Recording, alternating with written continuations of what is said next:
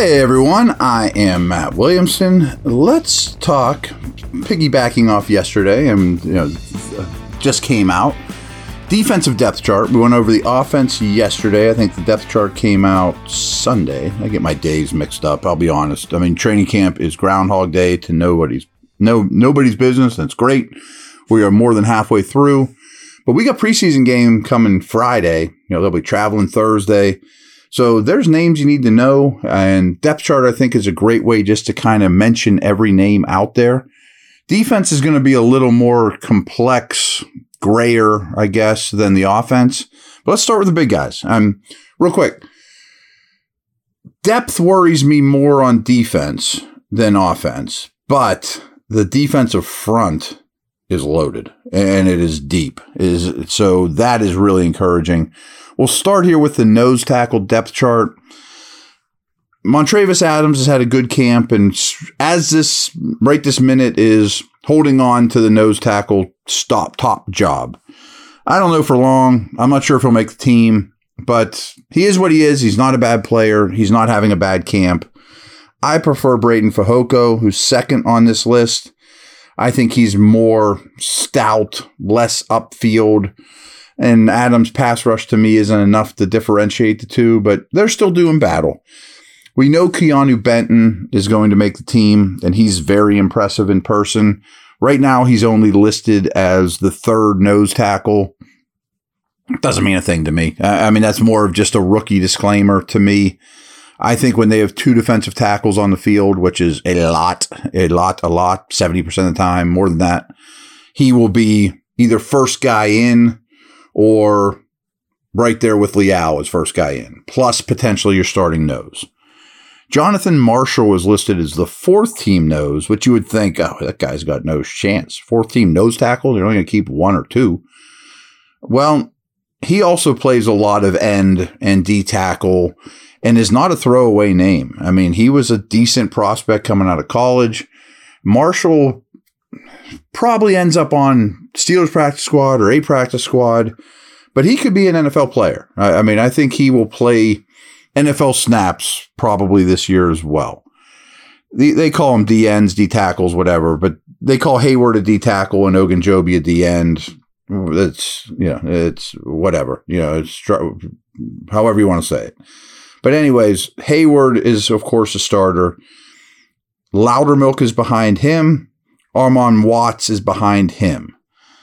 I think Watts has been a little more impressive than Loudermilk, but I think they're basically two dogs for one bone. You really only want to keep 6 defensive linemen, maybe 7. Remember, those guys don't help you on punt team, punt return, kickoff, kick return. So Watts they gave a little bit of money to. I'd probably give him the edge over Loudermilk, but that's an interesting conversation. Watts kind of reminds me of like a Chris Wormley type. And if he's your last guy on the roster as opposed to your fourth D lineman, as Wormley often was, it just shows the depth. Now, the DN spot, which again is barely different, if at all, from the Hayward spot, is Ogunjobi, backed up by Leal, backed up by Manny Jones. Leal's missed a little more time than you like, but there's no reason to really worry about him. Like I said with Benton, I think he's first guy off the bench or fighting Benton when they're in 2 defensive linemen, which is a ton. Manny Jones is someone to watch in the preseason, though. I mean, he's made plays. Guys like Manny Jones and Jonathan Marshall are decent, really good preseason fourth quarter types, and they're probably better than that. They're borderline NFL players. So again, lots of depth here. On the edge is great depth. I mean, obviously, TJ's the left outside linebacker, Highsmith's the right. What I've noticed is I don't think Marcus Golden has lined up at right outside linebacker. Let me get that straight. Yeah, I was getting my left and rights mixed up there for a minute. But I think he's predominantly been on one side, where Nick Herbig, who they have as Highsmith's backup and Golden is Watts' backup, on paper at least, has done more of both. All 4 of those guys are making the team. It's a really good foursome of edge guys. The best we've seen, to be honest with you. I mean, haven't had the third and fourth guys nearly as good as Golden and Herbig of late. And boy, they could have used either, but especially Golden last year. I just wonder if Golden would flop. Watt takes himself out of games more than Highsmith does. Is Golden the first guy off the bench no matter what? Or is he one side only? That's what I'm trying to figure out, and we'll see in games, of course. Something to look at. Quincy Roche is still in the mix, and David Perilous has also made some plays. I could see Perilous landing on the practice squad. What I don't know is how much are they valued on special teams, the two of them. Roche also makes plays. I could see both those guys being fourth quarter forces, you know what I mean, in the preseason. So don't sleep on Quincy Roche or Perilous. I don't know that you can afford to keep 5 of these outside guys, though. The inside's a little sticky, too. Right now, it's Cole Holcomb backed up by Quan Alexander. Tanner Muse is the third guy, where the other inside spot is a Landon Roberts, backed up by Mark Robinson, backed up by Chappelle Russell, and this is alarming. Nick Kwiatkowski is last on the depth chart. So I thought the writing was on the wall maybe for Kwiatkowski the second they signed Alexander. This depth chart is not a ringing endorsement for him. I really think when it's said and done, Holcomb will be the starting every down green dot type off the ball linebacker, and Alexander and Roberts will rotate depending on situation, team, etc. as the second one. Alexander's much more athletic, better in space, more explosive. I don't know about more explosive. Roberts a downhill thumper. So early down stuff is much more Roberts' speed. Robinson's still a work in progress, but probably still makes the team, but he needs to prove to be reliable on special teams. Muse is a special teamer by trade, but he's a little stiff for me, in straight line-ish. And Russell's made a lot of plays too. Like Russell could have a lot of preseason tackles. I would think Robinson and Russell probably play a lot. I don't know what's going to happen to Kwiatkowski. I mean, he might have to stick on teams only and be a depth guy, but he's not terrible. But the fact that he's fourth here is a little surprising and not great for him. Quick break here, and we will talk about the secondary.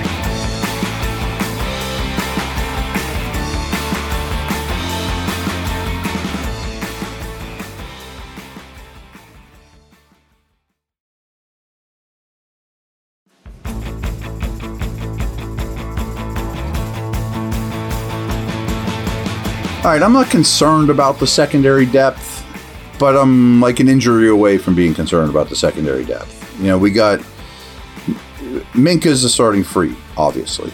But strangely, they're starting strong. They listed both KZ and Keanu Neal, which implies, and I think this is the case, that all of those guys will play a lot. They'll play plenty of 3 safety packages. I should have even mentioned Neal when we talked about off-the-ball linebackers. He might even be a nickel linebacker when it's all said and done. So those are your starters. I would bet when the season ends, assuming health, which I don't know that we can with KZ, the KZ outsnaps Neal. And they're not similar. I definitely think if Minka were to go down, knock on wood there, that KZ would be the immediate replacement at free, but he's listed at strong because he's basically a starter opposite Minka. And I think they want their safeties to be a little more interchangeable, not true free, true strong. I don't think they want the Seattle Cam Chancellor in the box, Earl Thomas, steep middle. I think they'd rather have 2 interchangeable, versatile dudes. And Neal can play too high, but is really more the Cam Chancellor in that equation. Trey Norwood is listed as Minka's backup. He's also very much in the slot mix.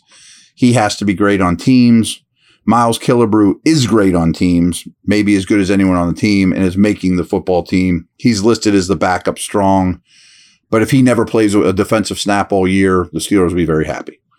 Trenton Thompson is behind him. And a really intriguing guy behind Norwood is third on the free safety pecking order right now is Kenny Robinson from Wilkinsburg. He got booted out of 2 different schools. He has some off-the-field baggage, but he was the first player ever drafted straight from the XFL, so by the Panthers. He's a really good athlete. He was a very highly recruited kid. He's making a lot of plays on the ball. no one benefited more from Minka's absence from camp or KZ's injury more than Kenny Robinson. So if he can walk the straight and narrow and do what he's told and stay out of trouble and all that stuff, and certainly make a name for himself on special teams, he could be in the mix. Don't sleep on Kenny Robinson. And of all these safeties, I'll definitely put a chip down that Kenny Robinson gets the most snaps in the preseason of any of the safeties. All right, let's talk corners. Start with the nickel. Chandon Sullivan is the starting nickel on the depth chart and really in practice, followed by Elijah Riley, Duke Dawson. I expect to see a lot of Riley and Dawson in the preseason, and they show up almost every practice too. I mean, they have some playmaking traits between them. I think both are truly slots. They're not edge guys, and maybe they need an injury to stick or something like that. I mean, that's kind of what I said about I'm an injury away from a D-back, about being worried about the secondary or about the depth. On the outside, to no surprise, the starters are Levi Wallace and Patrick Peterson. But I do think there's a case. Porter is the direct backup on the depth chart to Peterson. If Porter Jr. becomes the player that we all think he can be, and frankly looks like he will be, then Peterson might all of a sudden knock Chandon Sullivan out of the slot duties or something along those lines, or KZ plays the slot, So if Porter shows he has to be out there, I think him and Wallace will be the outside guys. Peterson might play like that star position on those situations or do a lot of different things, even some safety. And so behind Wallace goes Pierre, Madre Harper, Isaiah Dunn. Behind Peterson, it goes Porter, Chris Wilcox, Luke Barku. Pierre's going to make this team too. I think in the end, his role is really set in stone right now. He's your fourth outside guy. Hopefully never cast to be the second or third. Not that he's terrible, but you want him to be your fourth corner on the outside without the slot, core special teamer. The rest of that crew, I probably didn't end at the best note because Wilcox, Barku, Dunn, and Harper are maybe the guys I know the least about that we've discussed today. Barku, much like Elijah Riley and Duke Dawson, does seem to show up in camp, at camp, with his hands on the ball more than his share, batting passes away, making plays. But there's an opportunity for Harper, Dunn, Wilcox, Barku, Dawson, Riley to make this team, or more likely make the practice squad.